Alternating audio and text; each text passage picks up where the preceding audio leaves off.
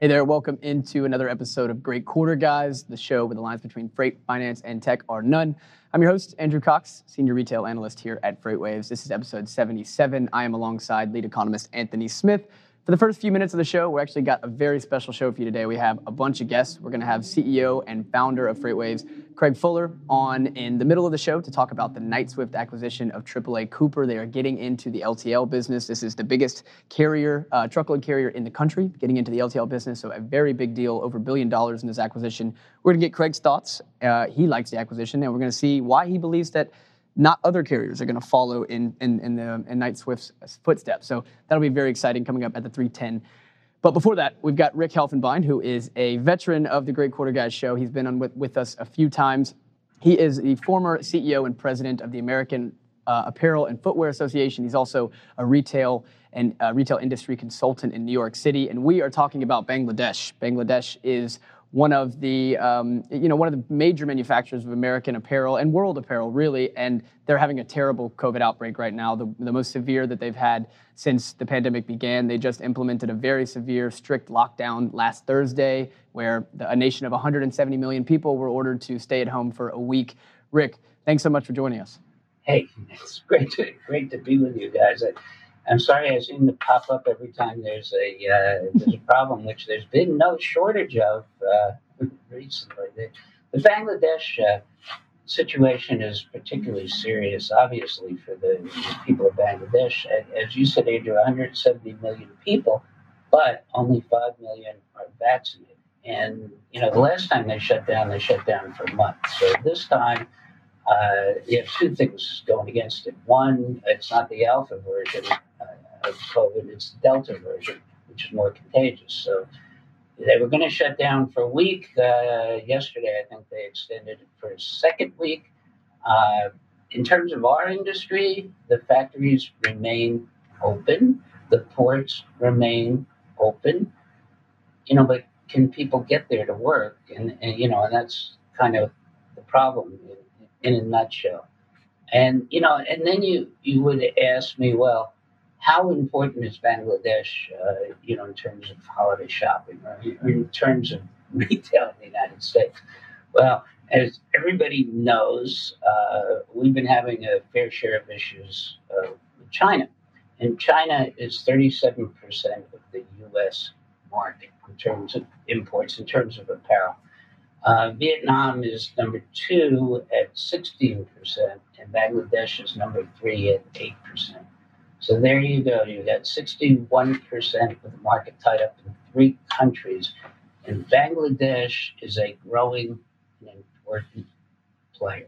So yeah, Rick, I was just going to ask you. I had seen that throughout the pandemic, at least, Bangladesh had actually gained some market share from China in the apparel market, and that was in part due to the resilience of their industries, the resilience of their importers. You told me that the factories are still open and the ports are still open. Can you just talk to me about the situation there? Because you look at Wall Street Journal and they'll tell you that it seems that the whole country shut down. So it just seems like differing narratives here. So what is it like in Bangladesh right now, at least from your perspective, your channel checks that you've had?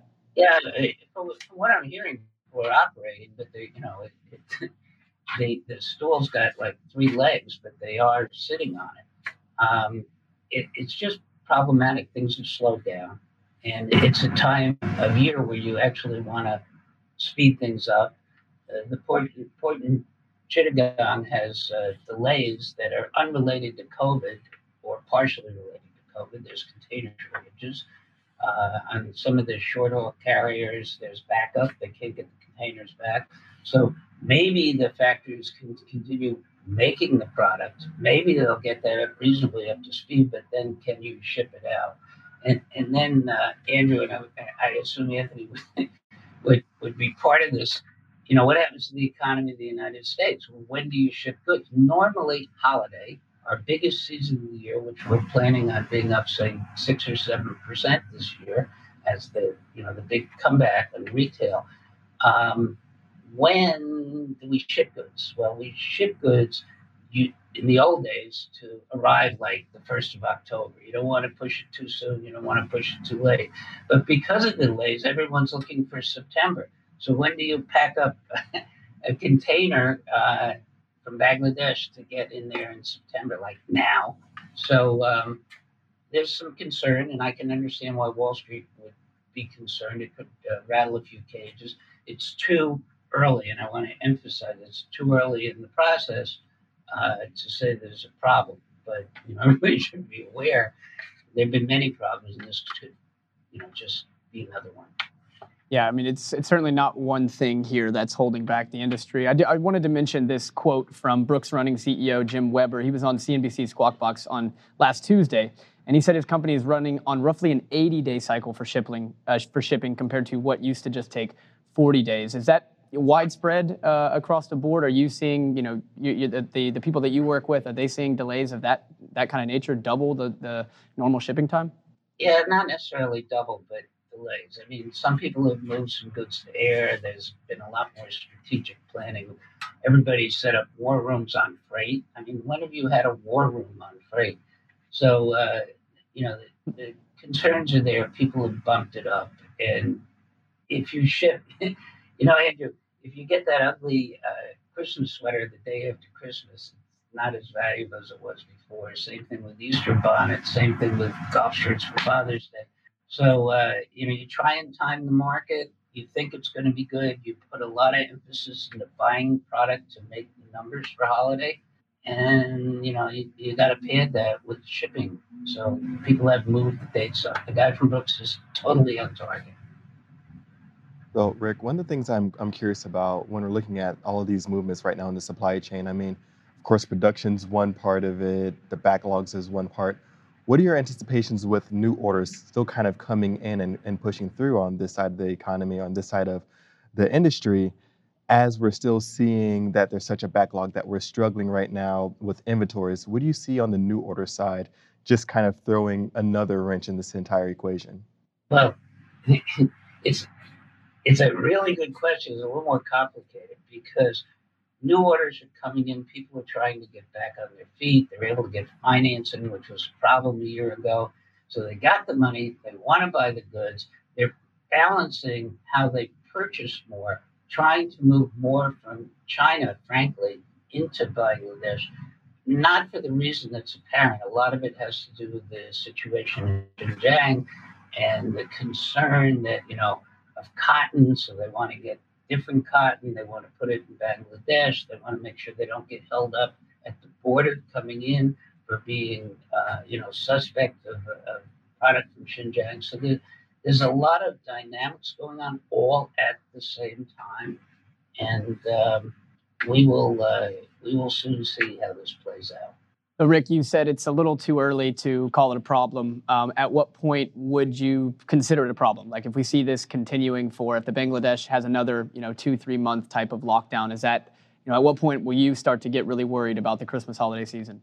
If we go past 3 weeks in the lockdown, I think alarm bells should start to ring. 2 weeks we can probably manage. 3 weeks, I don't know that we can. We will see. Time will tell. And all your freight guys that are watching this, we kind of need your help right now. America's counting on it.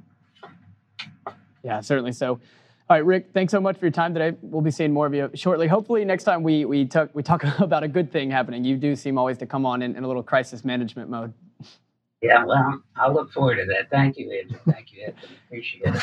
You're welcome, sir. Have a good one. All right.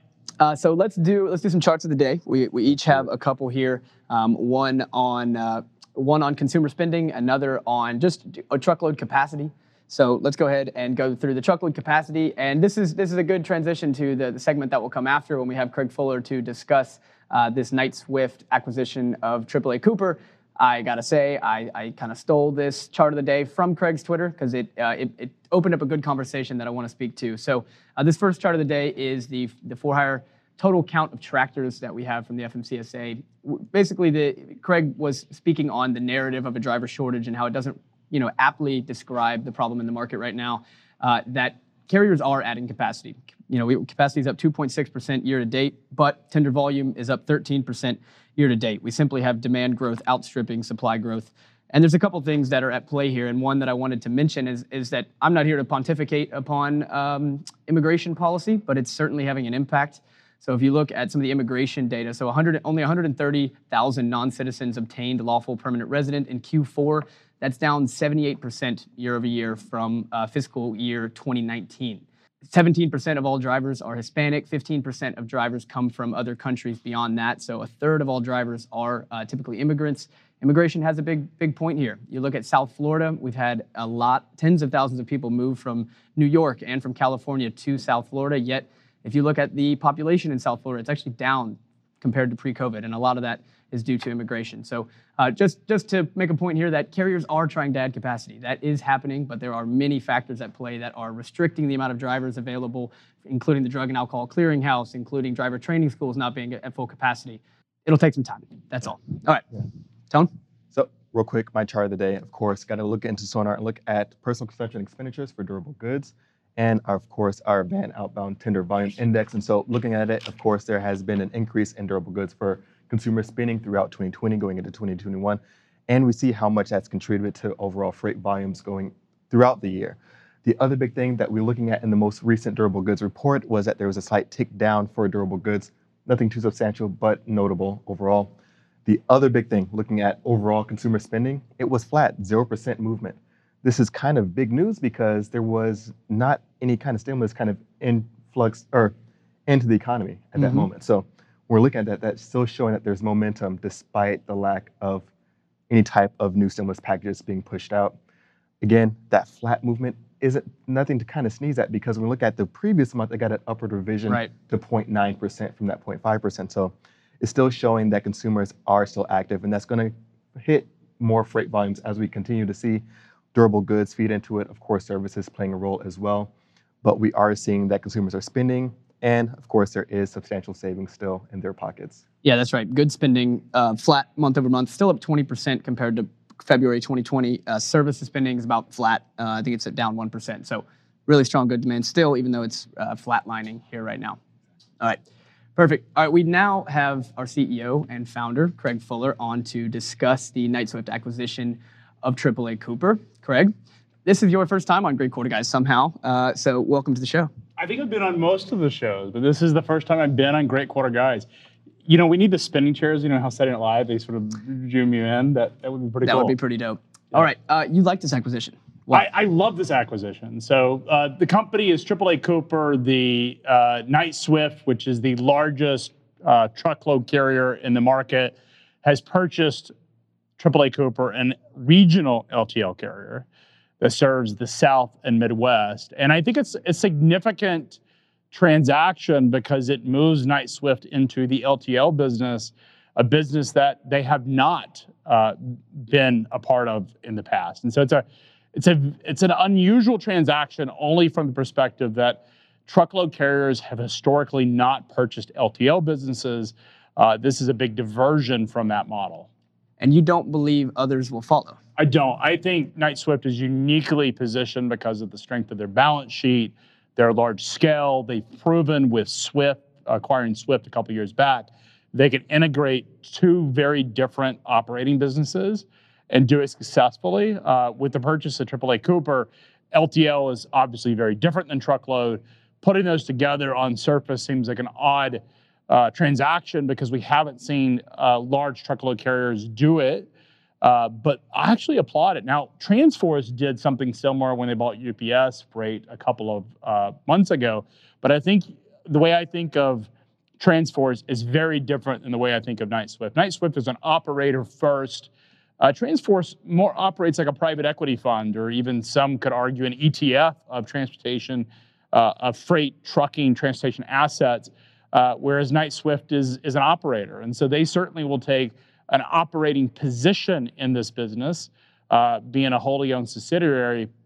And there will be a lot of synergies for customers. I mean, you think about the scale of Knight-Swift, it's now I think an $8-9 billion company when we look at the full sort of strength of it. It's a big business. Yeah, this is not a small acquisition, right? We got 70 facilities, more than 3,400 doors, 4,800 employees, 3,000 tractors, 7,000 trailers. I wanted to talk to you about the criteria that Knight-Swift said in its search, right? So they said they wanted significant market share, profitability makeup, and a management team that can operate independently, right? That's kind of following their model. You expect them, how much do you expect them to integrate here? They expect it to operate kind of independently. They want the board to, I can't remember the CEO's name from AAA Cooper, but he's now on the board of Knight-Swift. What are your expectations for the dynamic between these two brands? Well, I mean, LTL is a very different business than truckload. Truckload is, for hire services or dedicated services, which are buying full truck. LTL is obviously, I'm buying a position, a pallet, or buying a weight-based movement. So it's a different business. Terminal operations are quite different than truckload, over-the-road truckload. Now, Knight, their model is truckload, but tends to be around these sort of super regions where the trucks do come back on a regular basis, versus Swift, which runs the over-the-road and for-hire market.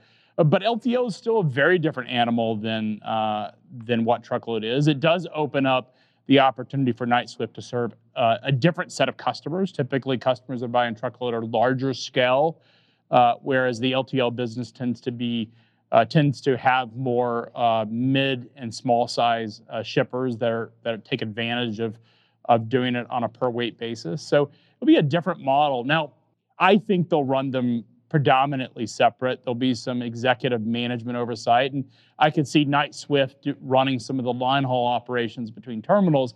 There's probably some advantages in procurement of buying trucks and maintaining those trucks, as well as tires and fuel. But beyond that, I think it's going to have to be an entirely different operations team. One thing I would point out is the CEO now has $1 billion in cash and equity in the bank. How long do you think? He says he's going to stay on, but you got $1 billion in cash. Your salary is say $2 or $3 million a year.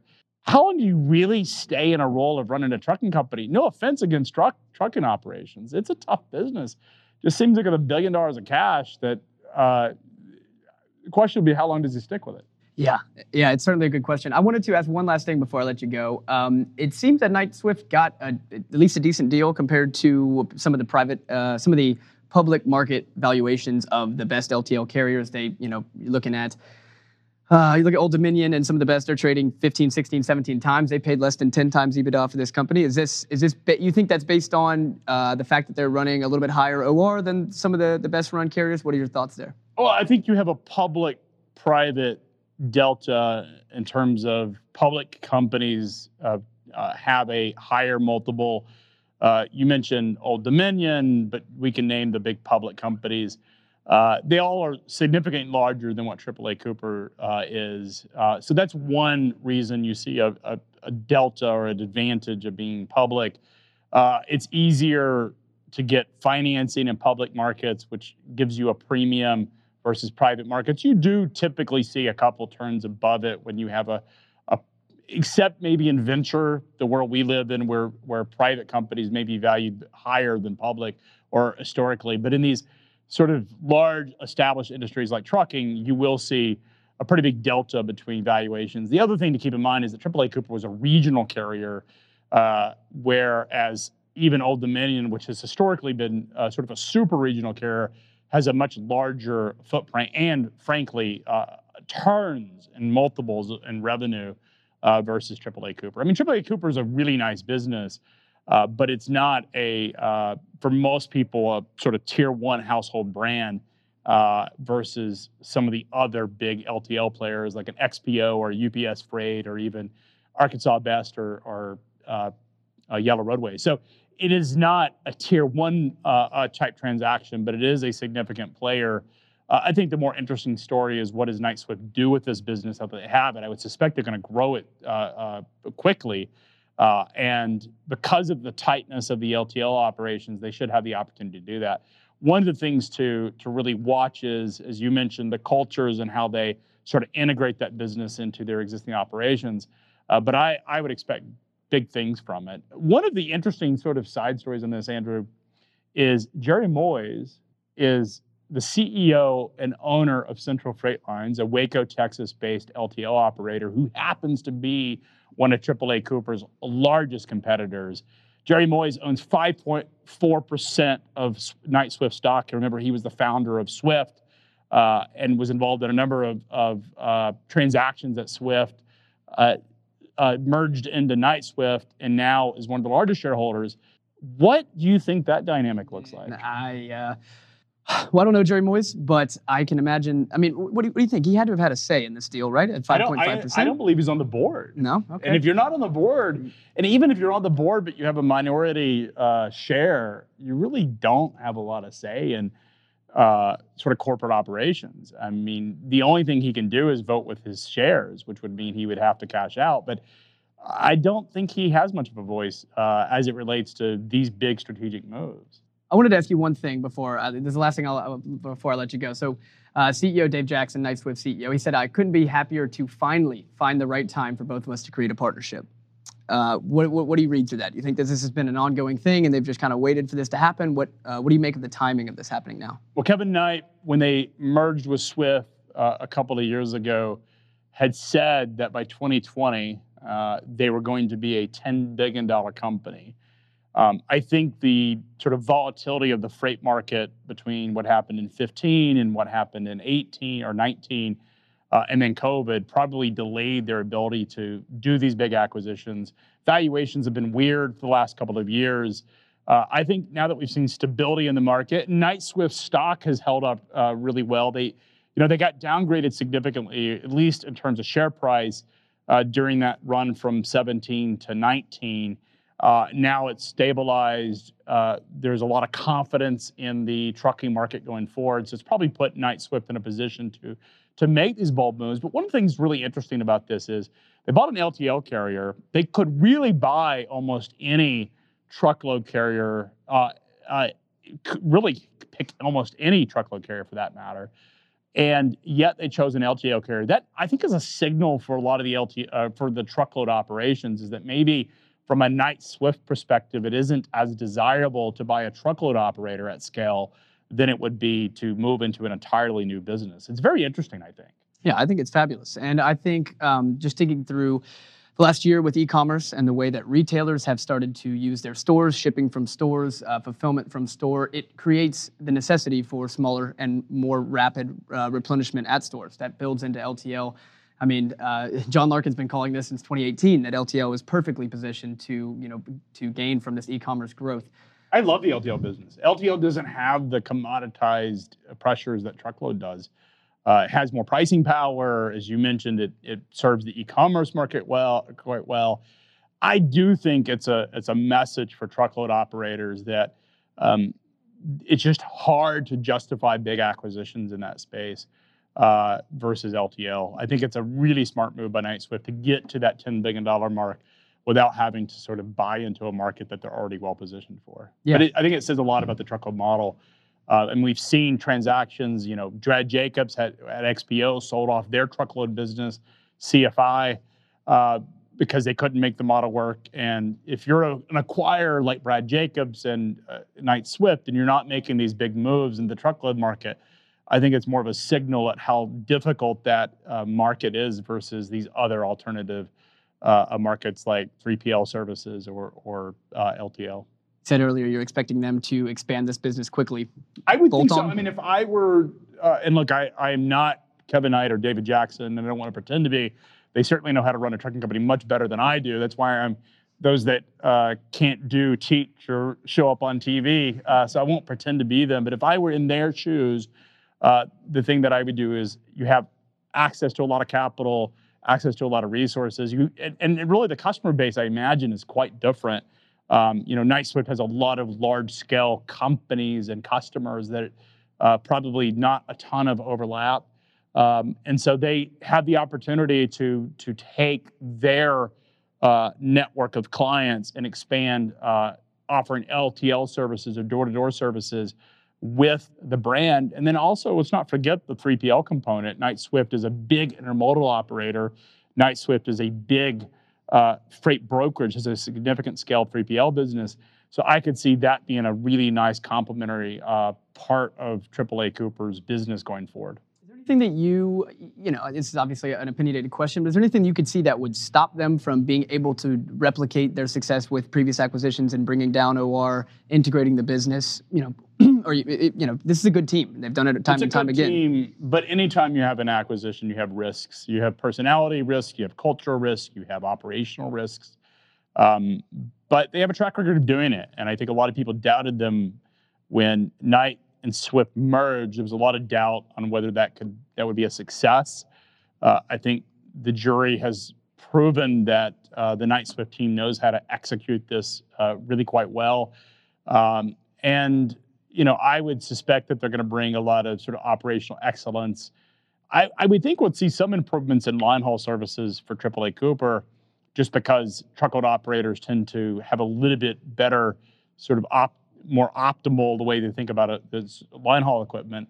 But I don't think we'll see significant quote unquote operational improvements. Where I would expect it would be in terms of growth related to customer acquisition and their networks. That's where I would think you would see the biggest sort of, and then so if you're Knight Swift and you're David Jackson, you're making significant investments in your customer acquisition services and trying to expand your relative customer base versus trying to create operational efficiencies. From what I can tell, what limited information we have about AAA Cooper, they look like a high quality operator running a nice OR. So it doesn't suggest that there'll be significant operating improvements is sort of the thesis of the business. As you mentioned, there's a lower multiple paid for AAA Cooper, but more importantly, I think the expansive customer base is where the value is. All right, Craig, thanks so much for joining us. Thanks for inviting me today. It's fun to be on Great Quarter Guys. It's one of my favorite shows, but we hope to see you again, Andrew. Yeah, definitely so. We'll have you back. All right. All right, team, so we only got a couple minutes here, so we're going to bring Anthony back on to talk through. We've got one You Care or Not today. It is an economic one. We got some data from the University of Michigan. We got their Consumer Sentiment Index for the month of June. So they always do a preliminary reading, and then they do a final reading. So we got that final reading, and it came in at 85.5. So that is a fall from the initial reading of 86.4, but it is higher than May's 82.9 figure. Anthony, this is only 1 month of growth, but what are you thinking? You care or no? No. It's not too much of a substantial decline, and it's still moving. I mean, overall, still in a good place. Also, real quick, you got a compliment from Craig on being one of your favorite shows. You've never said about Freightonomics, but I'm not going to hold it against you. But anyway, looking at that consumer confidence number, I don't care too much about this slight downward movement. There are too many things building up in the right direction when we're looking at overall employment, speaking of which we get job opening numbers tomorrow. We also seen new pandemic lows on initial jobless claims. So there are too many things moving in the right direction for a slight blip down in that number to really be too meaningful. Let me stop you, because I got to ask. It seems, okay, so we look at the Consumer Sentiment Index. We look at consumer spending for the month of May and June. Right. It seems that economists are feeling that most of the growth we're seeing right now is from higher income earners. So if you look at the University of Michigan came out and said all of the June gain was among households with incomes above $100,000. And if you look at the consumer spending data, in household incomes above $200,000, they are really pulling the economy up, which is actually a trend reversal from during COVID, right? During COVID, that additional stimulus we had, it was actually the lower income earners that were kind of lifting the economy and spending more relatively than the higher income earners. Is that something we should be worried about? The fact that lower income earners are not spending, they're not as optimistic as the future as high income earners? I think it should be something to be concerned about if we don't see. So the things I've been hearing on middle to lower income earners have been, well, of course, they're not going back to work because why would they want to go back for these wages, all these other things. And so I think what we're going to see potentially, or what we should see, is slight skills, differentiations, more development, things like that, because those are going to be the things that set a lot of people apart, as in addition to getting back into the workplace earlier than others. So I think that is going to be an area of concern. But the bigger thing is going to be, how do these lower income individuals differentiate themselves on a skill set basis in order to kind of position themselves to be a little bit more higher valued in the marketplace right now. But that is a concerning trend, especially when you're looking at wage gaps and things like that. But I definitely do think now would be the time, if any, to really parlay any new skill sets. Yeah, that's a good tip from our lead economist, Mr. Anthony Smith.